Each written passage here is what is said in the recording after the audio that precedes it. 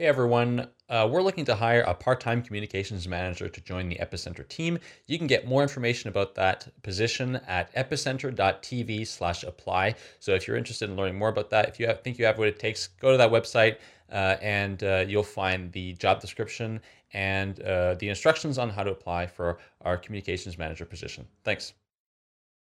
This is Epicenter, episode 157 with guests Dominic Williams and Tom Ding.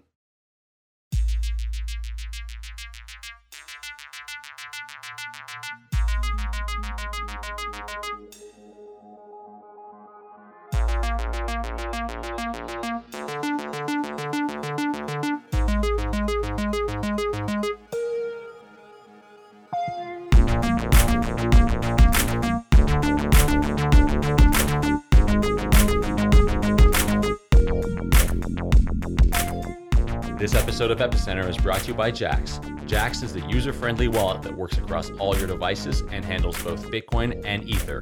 Go to jaxx.io and embrace the future of cryptocurrency wallets. And by the Ledger Nano S, the hardware wallet which sets the new standard in security and usability. Get it today at ledgerwallet.com and use the offer code EPICENTER to get 10% off your order. Hi, welcome to Epicenter, the show which talks about the technologies, projects, and startups driving decentralization and the global blockchain revolution.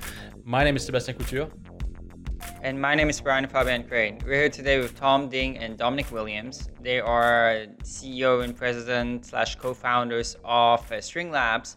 Now, Tom has actually been a guest on this show before, a long time ago. At the time, he was the CEO of a company called Coinify, which were sort of doing managing crowd sales back then, quite ahead of its time, I think. Now this has boomed a lot. So, and Dominic, we've been wanting to get on for a long time as well. He was working on stable coin concepts already, I guess also maybe 2 years ago or something like that. So thanks so much for coming on, guys. Pleasure. Good to be here. So would you mind running us through, maybe both of you guys, how did you first get involved in the blockchain cryptocurrency space, and what was the journey to get to String Labs? So I got into Bitcoin probably about late 2013. Bitcoin price was, or actually early 2013, Bitcoin price was like $80 something. Ignored that for a while and then saw the white paper like a lot of people and then kind of realized there's something into it. So my first journey into it was looking from the perspective of what are the interesting kind of crowdfunding kind of model that can revolutionize that traditional crowdfunding model. So that was a bit of time at Coinify. And then also did another more interesting kind of side project, Blockchain University, which at the time started kind of a first in-person developer education program.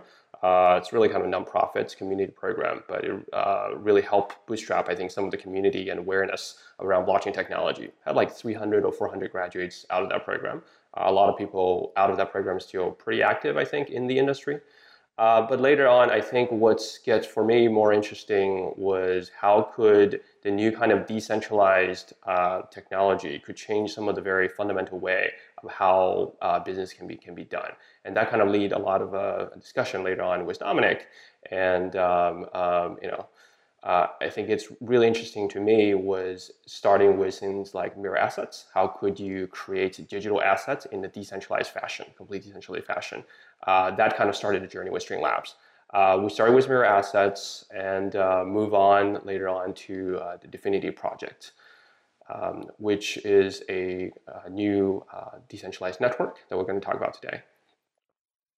Well, I'm a long-time sort of hacker entrepreneur with interests in distributed computing. I actually first came across some of the ideas behind Bitcoin in a paper called B-Money by Wei Dai in I think it was 1998 or 1999, and I was using his Crypto++ library to create a certificate system.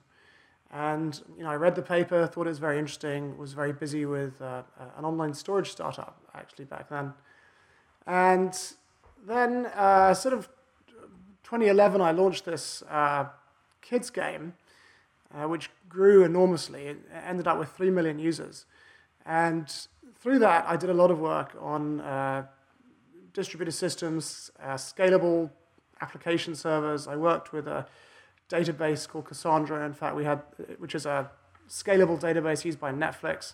Now, we had the first complex production sort of implementation of that, and I contributed various code to it. So, I mean, it was during that time, I was thinking. I mean, Cassandra in some ways is a decentralized database, anyways, right? You add these servers to whenever you want to increase the computational capacity and the storage capacity of your cluster, you just add a new server to the database's gossip network. So I was already thinking, how far can this be taken? And then, Bitcoin sort of crashed its way back into the common consciousness in a major way in April 2013. And I think partly because I was primed from Wei Dai's thing, partly because I was, into distributed systems in a big way, I was looking for something else to do, and I just very quickly became completely consumed by decentralized protocols and trading crypto tokens, and it just took over my life, and here I am today. It's fascinating that you mentioned Wei Dai's B-Money. A lot of people don't really, think that there were any decentralized distributed currencies before Bitcoin, but this one is sort of a weird predecessor that actually Satoshi referenced when creating Bitcoin that board a lot of the same principles as Bitcoin. So I encourage anyone who's interested in that to go read up about B-Money. So let's talk about String Labs then. Tell us about the company and what you guys are trying to achieve. Yeah, so I guess we position String Labs really as a kind of incubator and kind of rocket launcher, if you will, for many different decentralized opportunity. If you think about a layer of opportunity within the decentralized space, there's obviously the very fundamental problems we're trying to address, like scalability, privacy, and et cetera, business adaptations, the very network layer. On top of that, you have many common needs that a lot of businesses and decentralized startups or constructs would need. For example, stable currency, identities, arbitration, et cetera, et cetera. I think we kind of position String Labs as a general incubator and investors and developer ourselves of creating both in-house and external projects to launch projects at these different layers, which is quite a unique model. It's a venture-backed, but most of the projects we create, when it gets to certain maturity, once it pushed to a certain stage, they will have their own independent existence, and which is one of the very nice thing about decentralized project. They are independent protocols. They're not necessarily controlled by any certain organizations. So we're kind of uniquely benefiting from this venture backing with stable financial stability, but also the ability to create neutral and independent protocols. I'm curious that so you say you're a venture-backed company, and that's definitely one position to have as opposed to relying on a crowd sale. Why do you think so many other companies or other projects in this space are going towards the crowd sale route rather than going in the direction that you've taken, which is to raise capital?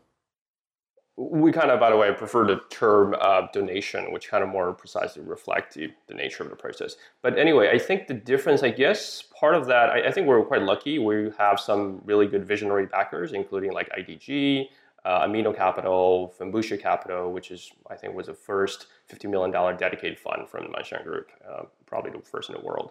But I think with these kind of venture backing, it creates a more stable structure. Because in general, there's a kind of a fallacy or concern of you rushing too quickly into the donation phase. Say, hey, everyone, please donate before the project even reaches a certain stage. I mean, donations does not sound at all like a good description of what's going on with that. Well, I think at the moment in the market, it's probably not true. But, the right way to look at this is that a foundation... Well, look, I mean, the whole point about a decentralized network is that it doesn't depend upon some organization or individual, right? So once you've created that network, it's fundamentally dependent on a decentralized community of independent miners, right? So, it's possible to create a not-for-profit sort of tax-exempt foundation, right, in somewhere like Zug, Switzerland, and it's possible for that thing to collect donations, right, and then take those donations to develop the technology. And it's also possible for that foundation to recommend, when the technology is ready, that people who've donated to the foundation and otherwise contributed to the birth of the project are allocated, some reward in the Genesis block. But actually, the foundation, it's not even in the power of the foundation to issue tokens to people, because all it can do is recommend something to the miners, right? It's ultimately, whatever Genesis block a foundation recommends, it's ultimately up to the miners to adopt the recommendation and make that real. I mean, I can see why one phrases that, of course, to avoid some legal liabilities and stuff like that, but it does not at all sound like an accurate description, or it doesn't at all sound like it describes the motivations of both the people who donate/invest in these projects, nor the people creating them. That's true. I think they're giving money because of the expectation of financial return, which is not a donation. Well, I mean, I think, people will take different approaches, and, I think we'll probably exemplify a slightly different approach. I think tokens should be designed very much to enable participation. And, I think there are some kind of slightly shady things that go on in the industry, frankly, at the moment. And, we would not want to follow that path, or would encourage other people not to follow that path. I think it's true that there are a lot of people who would like to, make money or gain resources through launching these systems, and that's fine, and that's fair enough.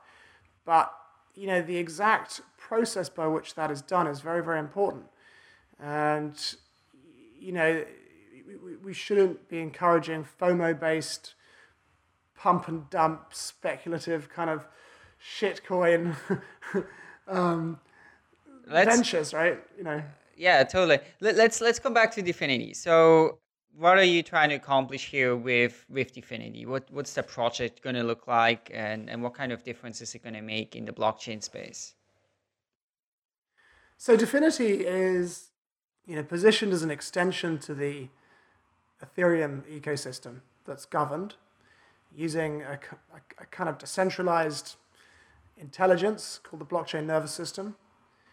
And it introduces a lot of new crypto and decentralized network protocols that have been sort of in the works since 2014. Firstly with a project called Pebble, and then later with Dfinity. And, these protocols are very interesting. They introduce some completely new properties with specific regards to scalability. We want to create an infinite decentralized cloud that can eventually host, big public infrastructures like Twitter, Gmail, Uber, even web search, and as well as, financial exchanges and various other business applications. All of the crypto and the protocols, we're deliberately not patenting anything. It's all open source, so it could be backported into Ethereum. So the main distinction ultimately is, governed versus ungoverned. So you mentioned something like a decentralized Twitter or some of those decentralized search.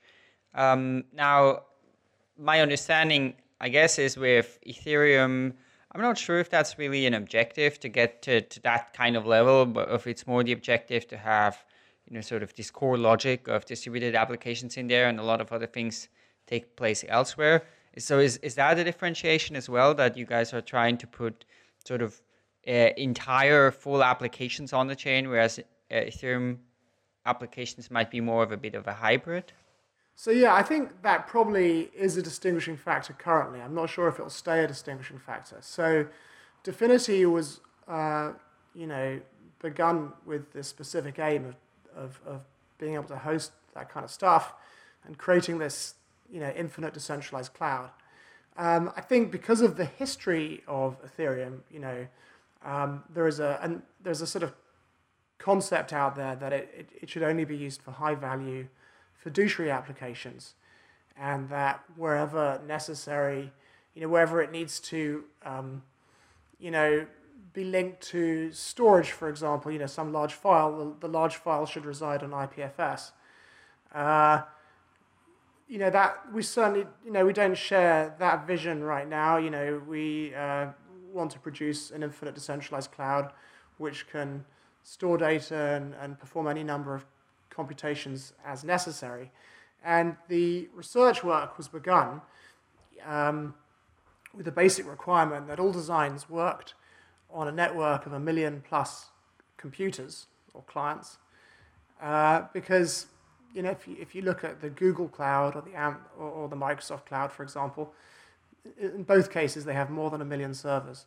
So we wanted to make sure that we could work with any number of computers, and furthermore, as you add more computation power in the form of new mining clients, that the overall storage capacity and computational capacity of the network increased.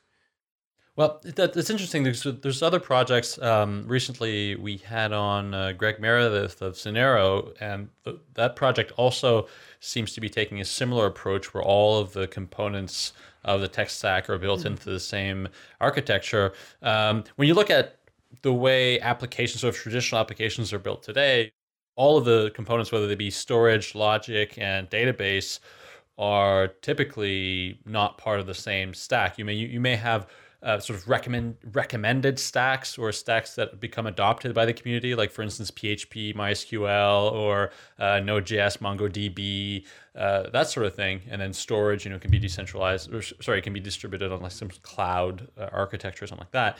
It seems to be contrary to the way that traditional applications are built, in a way that we have added, the best interoperability as possible. Can you go into detail or sort of explain the design rationale behind why Dfinity is chosen to build everything into one core system? Because I personally see that as some sort of a weakness. Yeah, so I understand the question. Yeah, so it's first of all, yeah, we're very different to Scenario, and Scenario, has. I think it's, I'd like to hear more about how exactly they're going to create a scalable system. And secondly, they've also got this kind of stack of, social networking layers and things like that, which are derived from a system that's certainly not a virtual machine. So, first of all, Dfinity is just trying to produce a tamper-proof virtual machine, right? A scalable tamper-proof virtual machine, but, a tamper-proof virtual machine. We're not producing directly, at least, any kind of foundational layers on top of that for people. The Dfinity project is just focused on the production of this virtual machine. So, stepping back for a moment and asking, what does that mean? Well, if you Bitcoin, Satoshi's invention was actually, from my perspective, the introduction of something called a stateful decentralized protocol, right? So BitTorrent is a decentralized protocol, right? But it doesn't remember state. So, if I send a file to you over BitTorrent, it doesn't make any difference to everyone else. Bitcoin was different because, it produces this virtual ledger, right? And if I put a freely spendable Bitcoin onto that virtual ledger, and then, Sebastian, you spend that Bitcoin on the virtual ledger, well, Tom now can't spend that Bitcoin, right? So that means that the state of that virtual ledger has been remembered, which is why we call it a stateful decentralized protocol. Now, Bitcoin produced a virtual ledger. Ethereum moved the game on and produced a virtual machine, a virtual computer, if you like, a tamper-proof virtual computer. And this was a very interesting thing because we can install software on it that runs exactly as you'd expect, and if you want, autonomously and independently from humans, which provides a lot of very interesting properties. So, we Dfinity is a stateful decentralized protocol that produces a tamper-proof virtual machine, but it introduces the extra attribute that the virtual machine is scalable. Let's take a short break to talk about Jaxx. Jaxx is a multi-coin wallet created by the people at Decentral. Now, in the past, if you had a whole bunch of cryptocurrencies, it was a pain to handle them. You either had to leave them on an exchange, which was insecure, or you had to have all these different wallets, which was a hassle. Fortunately, now with Jaxx, those medieval days of darkness, misery, and suffering are over. Jaxx supports multiple cryptocurrencies and new ones are being added. But it's not just storing cryptocurrencies you can do with Jaxx, but you can also exchange them directly from within inside the wallet thanks to their Shapeshift integration. And since there's only one seed, Jaxx makes it super easy to back up and sync to your other devices. Jaxx works with Windows, macOS, Linux, Android, iOS, and has browser extensions for Firefox and Chrome. So go to jaxx.io, that's jaxx.io, to download the wallet and get started today. We'd like to thank Jaxx for their support of Epicenter. Now, you mentioned infinitely scalable. Of course, that is sort of this, holy grail in the whole blockchain space. So can you talk about what does that look like? How does Dfinity accomplish that? There are many dimensions to the design of Dfinity, and we introduce a bunch of principles, and many of them traditional computer science principles into the design. So we like to separate concerns. So our designs typically separate Sybil resistance, consensus, validation, storage, so that you can, and we try to couple them so they can be addressed in an optimal way. But at the core of Dfinity, I suppose, is an observation about the importance of randomness, that all decentralized networks and also advanced high-level systems ultimately depend on incorruptible, unmanipulable, unpredictable source of randomness. And we introduced this thing called threshold relay, which is the ultimate incarnation of that. So you could look at Bitcoin, for example, and proof of work and say, really, proof of work, casting aside the Sybil resistance requirements for a moment, is really a random number generator. You have this big, huge network of mining clients, and they all want to produce blocks. So Bitcoin has them race to solve a current puzzle, which can only be solved by brute force, with solutions appearing in a Poisson distribution. And whoever solves the current puzzle first, is assigned as a temporary leader, and they can distribute a block to be appended to the current chain. Now, there are some issues with that with respect to designing high-performance networks.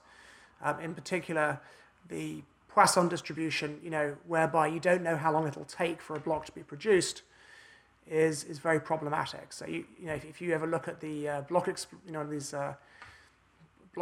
for Bitcoin, you'll see that sometimes you get a new block 20 seconds after the previous block, and other times it'll take hours, right? That's the Poisson distribution. It takes a random amount of time to produce a block.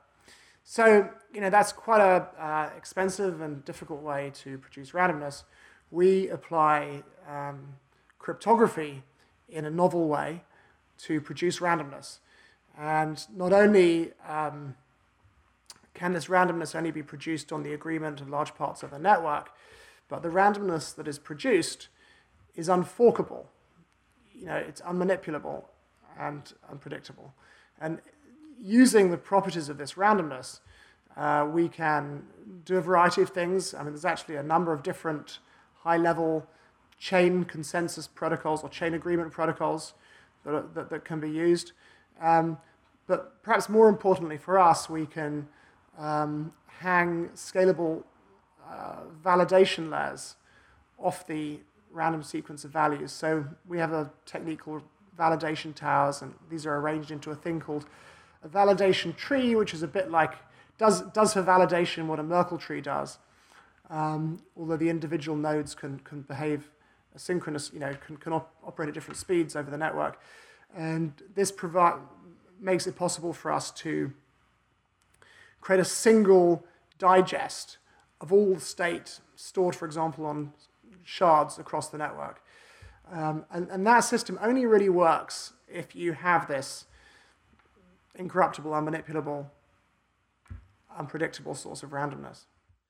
So I watched this talk, and this is a bit of a tangent on the topic, but I think it's really interesting. I watched this talk by Timo Henke, who's one of the people that works with you at String Labs, who describes sort of different ways that we can generate randomness, and specifically how we can generate randomness in a decentralized way. And one of the things that he mentions, and I'd like to get your thoughts on this, is, and specifically, as you pointed out, is that the proof of work system algorithm is meant to generate some sort of randomness. And if we had this decentralized true random number generator, is there any potential there to develop new types of consensus models that can work in a decentralized way, sort of as proof of work does, but that doesn't have some of the flaws of proof of work and proof of stake? Absolutely. So one way to see the importance of randomness is to look at Bitcoin and to imagine conversely that it couldn't produce randomness. So we'd see some problems emerging straight away.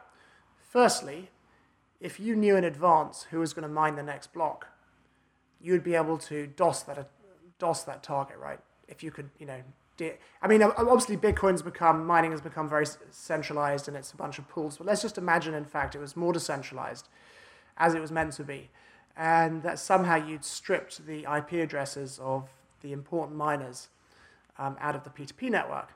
If you knew which miner was going to mine each block in advance, you might be able to DOS them.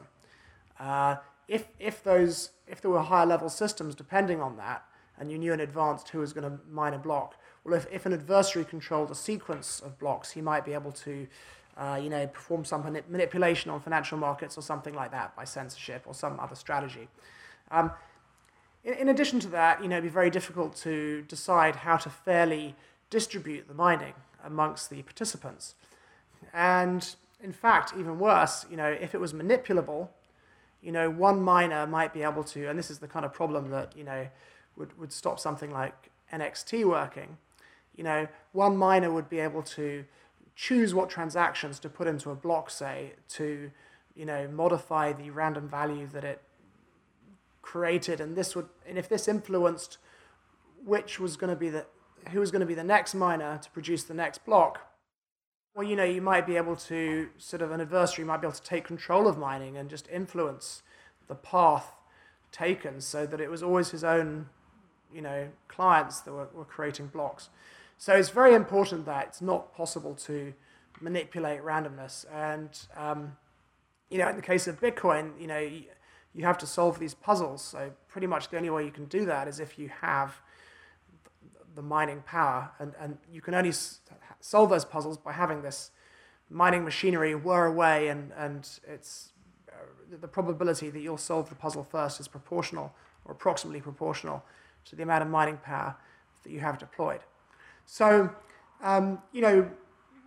randomness is absolutely fundamental to decentralized networking, and as it happens, also as it turns out, high-level systems too. So, with the threshold relay system, we strengthen a lot of properties, while also removing the need to produce random numbers in a Poisson distribution. And because this randomness is deterministic and unforkable and unmanipulable and so on, it actually becomes relatively straightforward to create consensus protocols on top of it. Just a quick thing, I'll just say something quickly, which is that I'll talk about consensus protocols, but strictly speaking, it's a common misunderstanding. The word consensus actually is applied to traditional distributed computing protocols, which allow all the participants to decide a result and then move on. Blockchains actually are probabilistic, which is slightly different, and they're kind of eventually consistent. So something like Bitcoin is better described as something like a Byzantine fault-tolerant, eventually consistent log, right? And an agreement is kind of iterative, and it becomes stronger over time. So it's more of a kind of an agreement protocol than a consensus protocol. But I'll use the word consensus from now on. So you mentioned mining. Now, again, people understand Bitcoin mining. In DFINITY, does that look? What's the sort of connection here? Would that also mean I'm gonna be able to spin up my machine, and if I control 1% of the mining power, I'm gonna sort of get 1% of the reward? Is there a block reward, or get to mine 1% of the block? Is there a similar thing? It's not too dissimilar. I mean, in DFINITY, we require mining clients to create a mining identity. And very approximately, we look at these identities as representing some fixed amount of computational resource. Okay? So you create a mining identity by making a deposit of definitives. So in that sense, it's a bit like proof of stake, but because we imagine each identity, or we require each identity to have some amount of computational resource, the deposits you make to create a mining identity are always the same, right? So, if you look at something like Casper, people make something akin to a mining identity by depositing stake, and that stake can be of varying sizes. So, a big whale could come along and create an enormous, ID that would mine an enormous proportion of the blocks. So in DFINITY, first of all, each mining identity, which is like a public key, is expected to supply a certain amount of computational resource, and consequently the deposit required to create an identity is the same at any one time. It varies a bit set on this governance system, but that's the first thing. Then once that mining identity has been joined to the network and begins to participate in mining, there's a thing called a unique state copy ID, which is another new bit of crypto we're introducing, which requires the mining identity to constantly report on a uniquely encrypted copy of state that it manages. And this is done in such a way that we can be sure that each identity has this unique copy of the state, because we need to manage replication, okay? And it's done in such a way that we can be sure that the state that it's reporting on, okay, isn't just coming from some centralized state pool, right? There isn't just some big, mega server in the sky that is actually maintaining this state, and the whoever controls the mining identity is just, forwarding queries to it. So it's a kind of combination. So you could look at that as a bit like unique state copies are a bit like proof of performance. So it's a kind of funny hybrid, really, in that sense. The identities are created by depositing some stake in DFINITYs, but the amount of stake that you deposit is always the same, because the responsibilities of that identity will be the same as the responsibilities of the other identities in respect to computational resource. And then there's this thing called unique state copy IDs, which kind of holds the mining identity to its part of the bargain and forces it to constantly prove that it's maintained this unique copy of the state. You guys mentioned Ethereum before, and to me it sounds like this is a fully alternative protocol to Ethereum, going to be an alternative public blockchain that sounds like it's going to have some powerful benefits. Today's magic word is Neuron. Neuron. Head over to letstalkbitcoin.com to sign in, enter the magic word, and claim your part of the listener reward.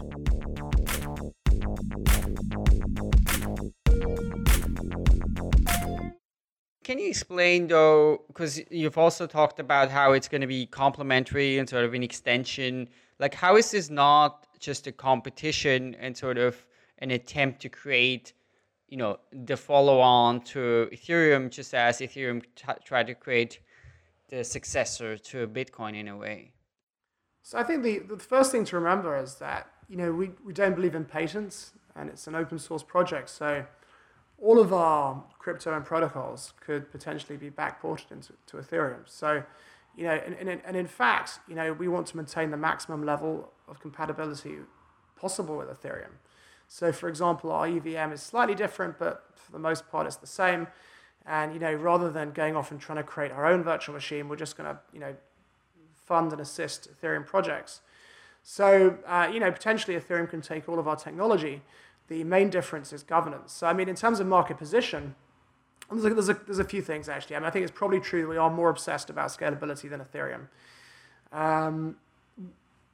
There are some things that come with that. Arguably, you could say we favor consistency slightly more than Ethereum does, and Ethereum might favor availability slightly more than we do. So there are some, differences in vision, I think, at the network level. But the main, distinguishing factor is this governance and some other features that provide interoperability between private and public chains, which reflects the needs of some of our partners. So, we see ourselves extending Ethereum and providing, and addressing a different segment of the market. There are people out there that want the code to be law. There are lots of benefits to the code as law approach, but there are also people out there that want a governed system, that can reverse hacks like the DAO and things like that more easily. Specifically, the business community really wants that because, if you're a big company and you want to put, a large amount of money into tokens in a virtual computer and maybe, build systems on that virtual computer that become crucial to your organization, right? Well, you don't want to wake up one day and find out that your developer has made a mistake when they've designed the software or the smart contracts, and some hacker has corrupted it and put it into an unrecoverable state, and there's nothing you can do about it, or even worse, he's stolen tens of millions of dollars worth of tokens, and the only answer is that you can use the block explorer to follow them around the blockchain, right? So, a lot of businesses, will happily make the code as law contingent upon some higher level governance AI, and for them that's a better alternative. So I think it's not so much about producing a better Ethereum as extending the Ethereum ecosystem, and so people have a choice. Some people who want the code as law systems can go with Ethereum, and people who want governed systems can go with Dfinity. Yeah, so I'm really happy you bring this topic up. Governance is something that we've been asking people about pretty much any time somebody comes on with a project, because I think at this point it's abundantly clear that this is a massive need. Even if you look at Bitcoin, right, there's a huge disagreement about what direction it should go in, and there's no way of resolving those agreements. And then again, with Ethereum, we've seen the same thing. And it seems like a lot of the new protocols that are coming out are taking this seriously and trying to do things in this direction. So I'm very curious, can you run us through what the mechanics of the Dfinity governance system look like? So, we've got this thing called the blockchain nervous system, and the blockchain nervous system has privileged access to the virtual machine. So inside the virtual machine, you've got these things called opcodes, which are a bit like assembly instructions, right? So when you're coding in C, that compiles down to a bunch of assembly instructions that execute, the CPU executes, right? And on Ethereum, you have a language like Solidity, and that compiles down to these opcodes, which run directly on the EVM, the Ethereum virtual machine. So we've extended the Ethereum virtual machine to add some new privileged instructions, which can do things like freeze contracts, redistribute tokens, even run arbitrary code to, reorganize things. And the blockchain nervous system is the only, system on the platform that has access to these opcodes. Otherwise, it'd be chaos, obviously. And so it's like a sort of super user on Linux or something, right? It can, freeze bad contracts. It can redistribute tokens. It can run arbitrary code to reorganize things that also, have access to those special opcodes. And the system runs, like as follows. People can submit proposals to the blockchain nervous system. You have to pay a fee in Definitors to stop it being spammed. There are different kinds of proposals. Some are very technical, such as let's upgrade the protocol to this, and others are more related to governance. For example, how much should it cost right now? How much should be deposited to create a mining identity, given the current value of Definitors, for example? And decisions on proposals are made using a distributed version of liquid democracy. Okay, so individuals can create neurons. Okay, you create a neuron by depositing Definitors. It's a bit like proof of stake, and you can only get those Definitors back by dissolving the neuron, which takes 3 months. So you have a big incentive to make sure that the blockchain nervous system doesn't make stupid decisions, because your Definitors might fall in value, right? You can't get them out quickly. It takes 3 months to dissolve a neuron. Once you've created a neuron, you have to install some client software, which loosely you can think of it like sort of thought mining or something. You have to install some client software on your laptop or desktop or whatever it is. Configure it with the delegate key. And this client software behaves as follows. Firstly, you can configure it with a follow list, which is the addresses of other neurons that you follow on different topics. Okay? So let's imagine that a highly technical proposal comes into the blockchain nervous system in respect to upgrading the blockchain nervous system protocol. The client software running obviously on the edges of the network would detect this proposal and display it, okay, in the technical tab, and it would wait for a default amount of time to allow the controller of the neuron to vote on that proposal. Now, if it's a very technical proposal, it might be that only a small proportion of the people who have neurons would feel qualified to vote on the proposal. So after a default amount of time, the neuron client software will go to the follow list for technical topics, right?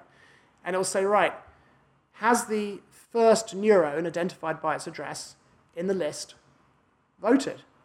If so, follow. If not, back off. If it's backed off, after a short while, it will come back. Has either of the first two neurons in the follow list voted?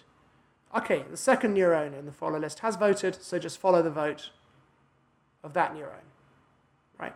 So, it's kind of asynchronous and non-deterministic, and eventually the blockchain nervous system, the sort of distributed brain, if you like, will cascade to a decision. Obviously, over time, the follow lists get better. For example, you might be particularly impressed by somebody on Reddit who happens to advertise the address of their neuron, and you might configure that address into your neuron's follow list, right? And the nice thing about the system is, obviously, on one hand, it captures the expertise within the community, right? But on the other hand, nobody can know how these decisions are made. It's completely opaque, which is why we call it opaque liquid democracy, because the follow lists exist on the edges of the network, right? And there's no way of capturing what those follow lists are. And this is very, very important because, for example, let's say, Tom was, the most, given this follow graph amongst the neurons on some topic, Tom was the most influential person in the community. Well, there's a number of problems. I mean, firstly, somebody might realize this and seek to kidnap Tom or extort him or influence him. Or more likely, if some controversial decision was made that upset a regulator, for example, somebody might try and sue him, or some government agency, might seek to, do something bad. But as it is, you can't see how the brain makes its decisions. No, I love this. I think that's very exciting, and it's one of the liquid democracy, right? Maybe some people can relate to it a little bit in the existing political system, right? So today we kind of vote for somebody maybe to become a member of parliament, and then they just make all the decisions as kind of a delegate. And this, in a way, is almost a more fine-grained way of creating delegates, where you can say, foreign policy, I'm going to follow this person. On this other policy, I'm going to follow this other person. So I think that's very exciting. Now, one question, you call this an AI. Why an AI? It doesn't sound like, it's more like a existing democracy than an AI, it sounds like to me.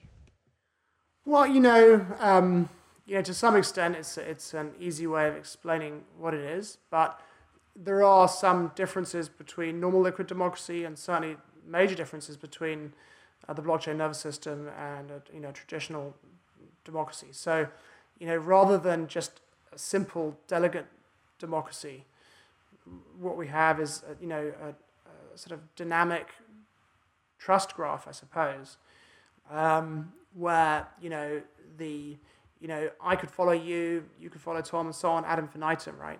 And these, there's a graph of follow relationships that is not only dynamic in the sense people can change it all the time, but the way that, it comes to decisions is very much non-deterministic and dependent on timing and things like that. So the dynamism is important too, because the system improves its ability to make decisions over time as people update those follow relationships. So, it's not like a traditional piece of artificial intelligence like a neural network or a Bayesian classifier, but actually those things are completely different to a brain as well. So in some senses, we've got a kind of distributed wisdom of the crowds processed through, this very dynamic algorithmic system of, neurons following each other. So, arguably, we've got more of a claim to be an artificial intelligence than a Bayesian classifier or a neural network. Let's take a break to talk about the Ledger Nano S, the new flagship hardware wallet by Ledger. I'll let Ledger's CEO, Eric Larchevêque, tell you all about how simple the Nano S makes it to securely store all your private keys. The Ledger Nano S is our latest generation hardware wallet.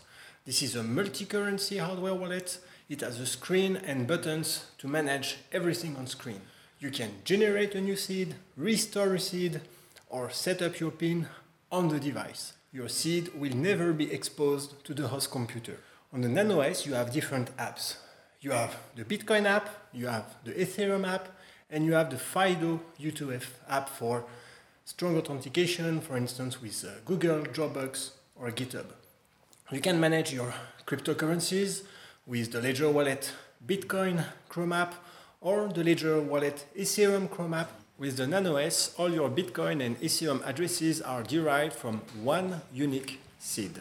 With one seed, you can have in the same time Bitcoin, Ethereum Classic balances, and also, if you restore your seed, you will also recover all the keys associated to other apps such as FIDO U2F, SSH, GPG. So it's very simple, just one seed and multiple applications. The Nano S sets the new standard in hardware wallet security and usability. You can get yours today at ledgerwallet.com. And when you do, be sure to use the offer code EPICENTER to get 10% off your first order. We'd like to thank Ledger for their support of Epicenter. So let's dive into the economics of Dfinity, and specifically with regards to the neurons. Talk about the different tokens that will be part of Dfinity. There's a base token, which is Dfinity, and they can be used as fuel for computation, as Ether is in Ethereum. They can be used as deposits to create neurons. And by the way, there's a sort of thought mining reward for neurons, and you receive this discounted by the proportion of proposals you didn't vote on. So, you would get a pro rata reward for your neuron, depending on how many definitors you deposited into it. And the voting power of the neuron obviously will be proportional to the definitors too. And, if you miss half the votes, then you only get half the thought mining reward you'd otherwise get. That's the second use. And the third use is you can create a mining identity. So, definitors are best thought of as participation tokens. You can, the most, I suppose, an end user would use them just to pay for computation, but they also play crucial roles in helping the network function, either through its ability to make decisions, upgrade itself, reverse and mitigate misuse, or through, people being able to add new computing resources to the network to make it, give it more capacity. So talk about how these tokens will be distributed, or are they mined? What are the sort of monetary characteristics of Dfinity tokens? So we've got two kinds of mining. One is the thought mining. So if people who hold neurons will be issued new definitors, and people that are mining the network in the traditional sense, by adding computational resource, will receive definitors too. So you've got three different uses. Fuel is computation, creating blockchain nervous system neurons that enable you to participate in governance in a form of thought mining that can also earn you new definitors, and mining the network in the traditional sense by adding extra computational resource, which again earns you more definitors. Yeah, so I just want to, I think we talk about a scalability point, the technology itself. We talk about the nervous system. I think another thing worth mentioning is the private-public integration. So the one way we design, I think, Dfinity very differently from many of the other kind of blockchain companies is we don't necessarily see private chain or public chain as one way against the other. People don't have to make a hard choice. Am I going to do complete private chain and be isolated and siloed from the rest of the public services, or am I going complete public chain but exposing all my internal business internals? Now they can have a hybrid. We see a very similar paradigm to the internet. When you have the internet, you have the LAN as well. You don't lose your LAN, right? You still maintain your VPN or LAN, but you use the internet as a common meeting point. You use common protocols like HTTP, email, Twitter, whatever, as a common meeting point for these services.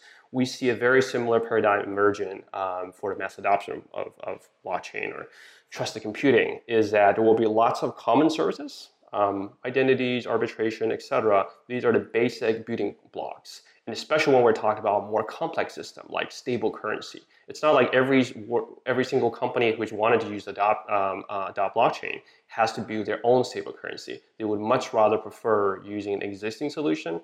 For example, the Phi project we're working on, or it could be some kind of common bank coin, color coin they'd like to adopt, and they can just reuse that service. And Dfinity provide a way to integrate the two. So you can have a private Dfinity instance or a consortium Dfinity instance that in your smart contract, you have a little declaration that allows you to call into the public Dfinity service. So all the different private chains can connect to each other and use common blocks.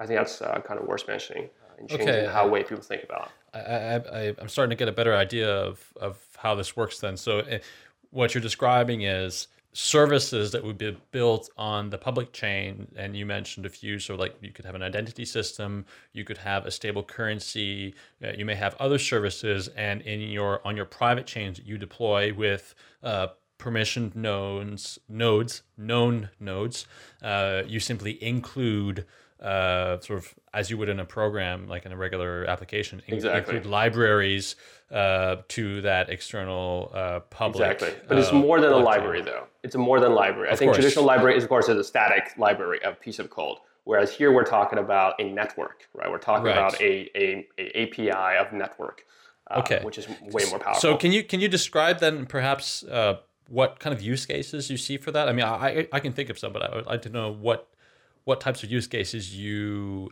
envision for this sort of private blockchain also using a public blockchain service.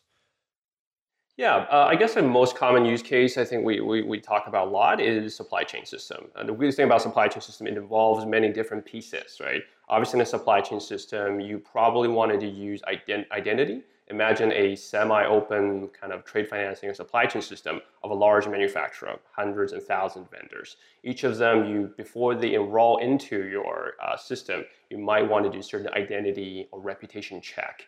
That database, not database, but that network or public service exists on a public chain. You call into that chain, valid identity.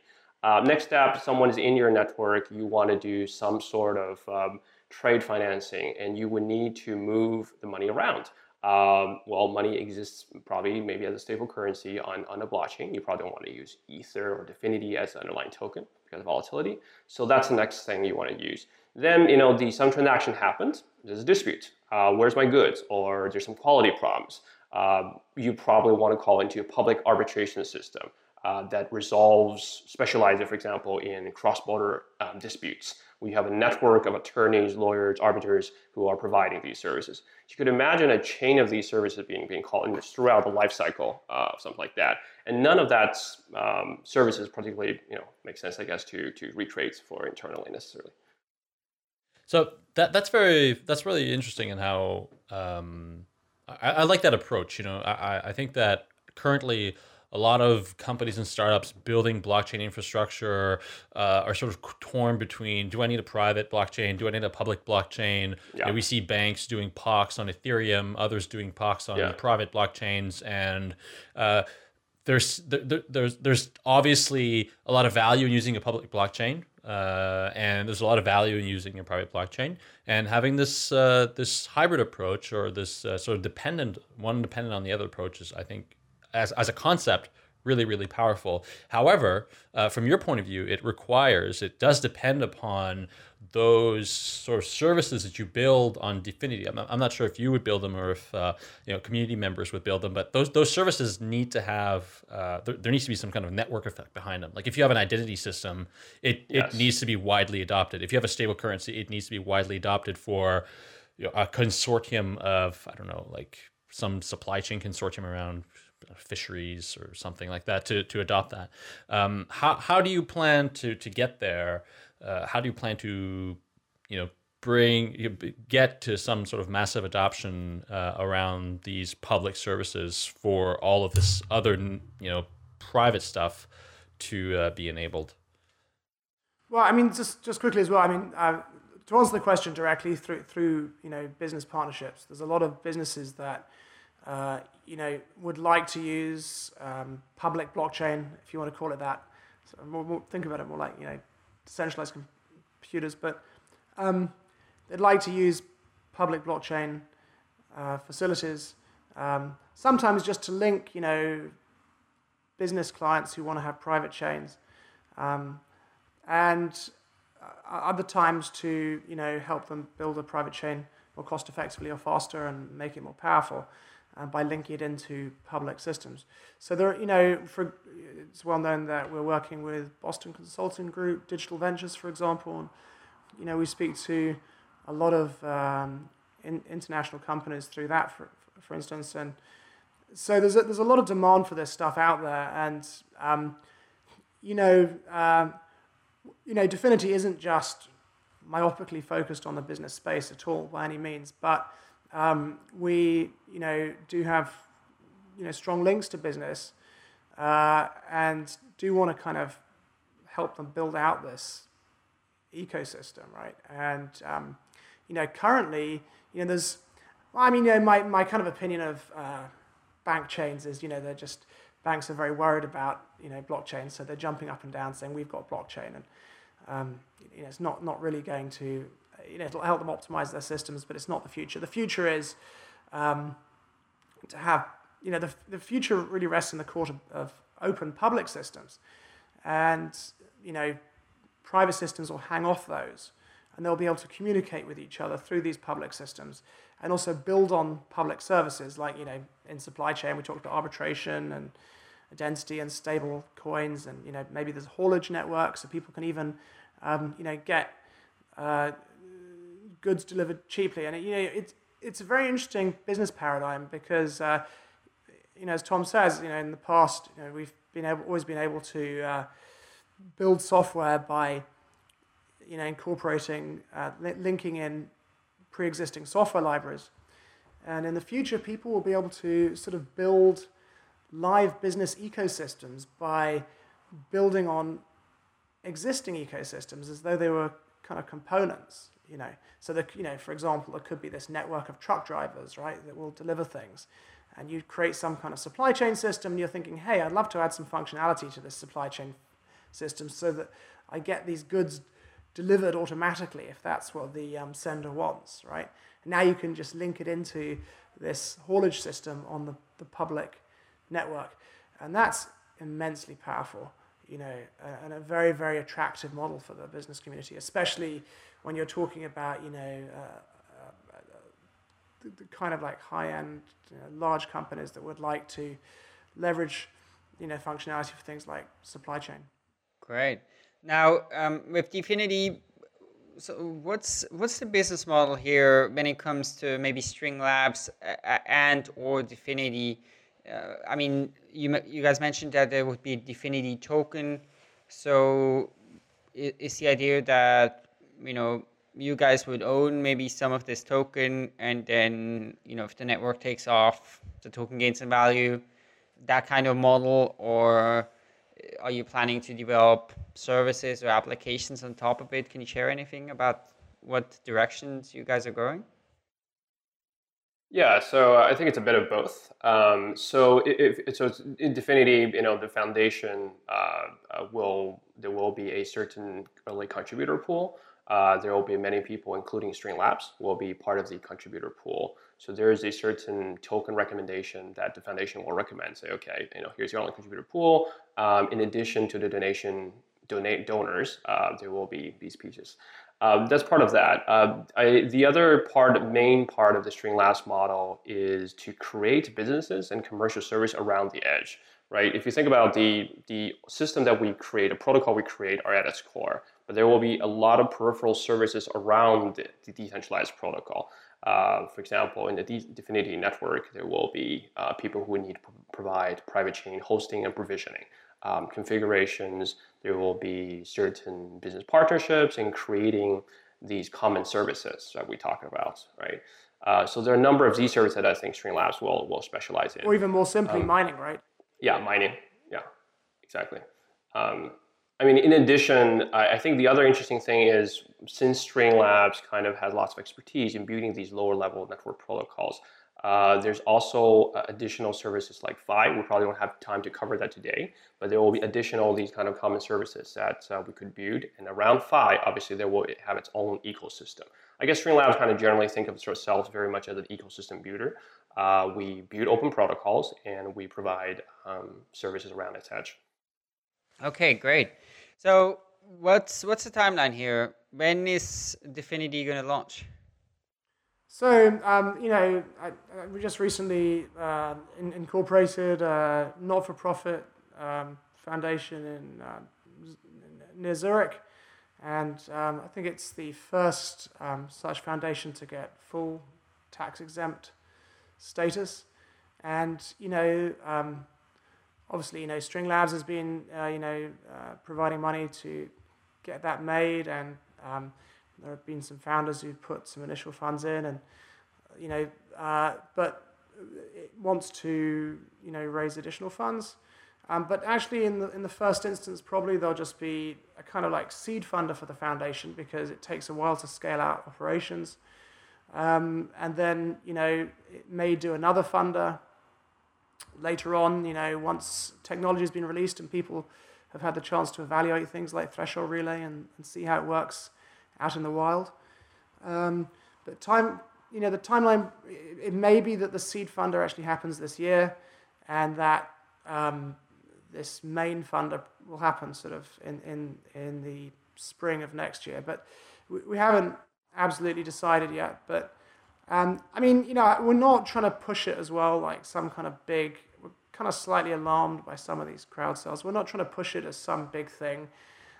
We'd sort of recommend actually that it will be public, obviously, so everyone who's interested has a chance to make donations and get recommended for definitives. But we sort of recommend that in the first instance that only people that are really interested in, for example, running neurons or creating mining identities, actually make donations and get in, or actually people that have got interest in building on top of the network. So we expect there'll be some, donations coming in from, people that wouldn't normally get involved in these kind of things. And so we wouldn't, we'd sort of encourage people not to speculate on it. And the seed donations round will probably only raise like 1 million Swiss francs in value, possibly a bit more, but thereabouts. And then once we've got these 3 releases, copper, zinc, tungsten, scheduled at the moment. The copper release will have a kind of threshold relay, very high performance chain consensus protocol hanging off that, and the blockchain nervous system. And the copper prototype will be released before the main donations round. And then that will be followed by zinc, which is interoperability, and tungsten, which is the sort of simplified version of our scaling systems. So yeah, keep your eyes pinned, and there will be a public announcement and a website and so on, probably in the not too distant future. But it's going to, the first seed round is going to be capped to $1 million, and all these things. It's hard, it's a very risky investment, and we'd prefer people just to get in who actually want to participate in the network through thought mining in the blockchain nervous system, or compute mining, or actually building on the network at this stage.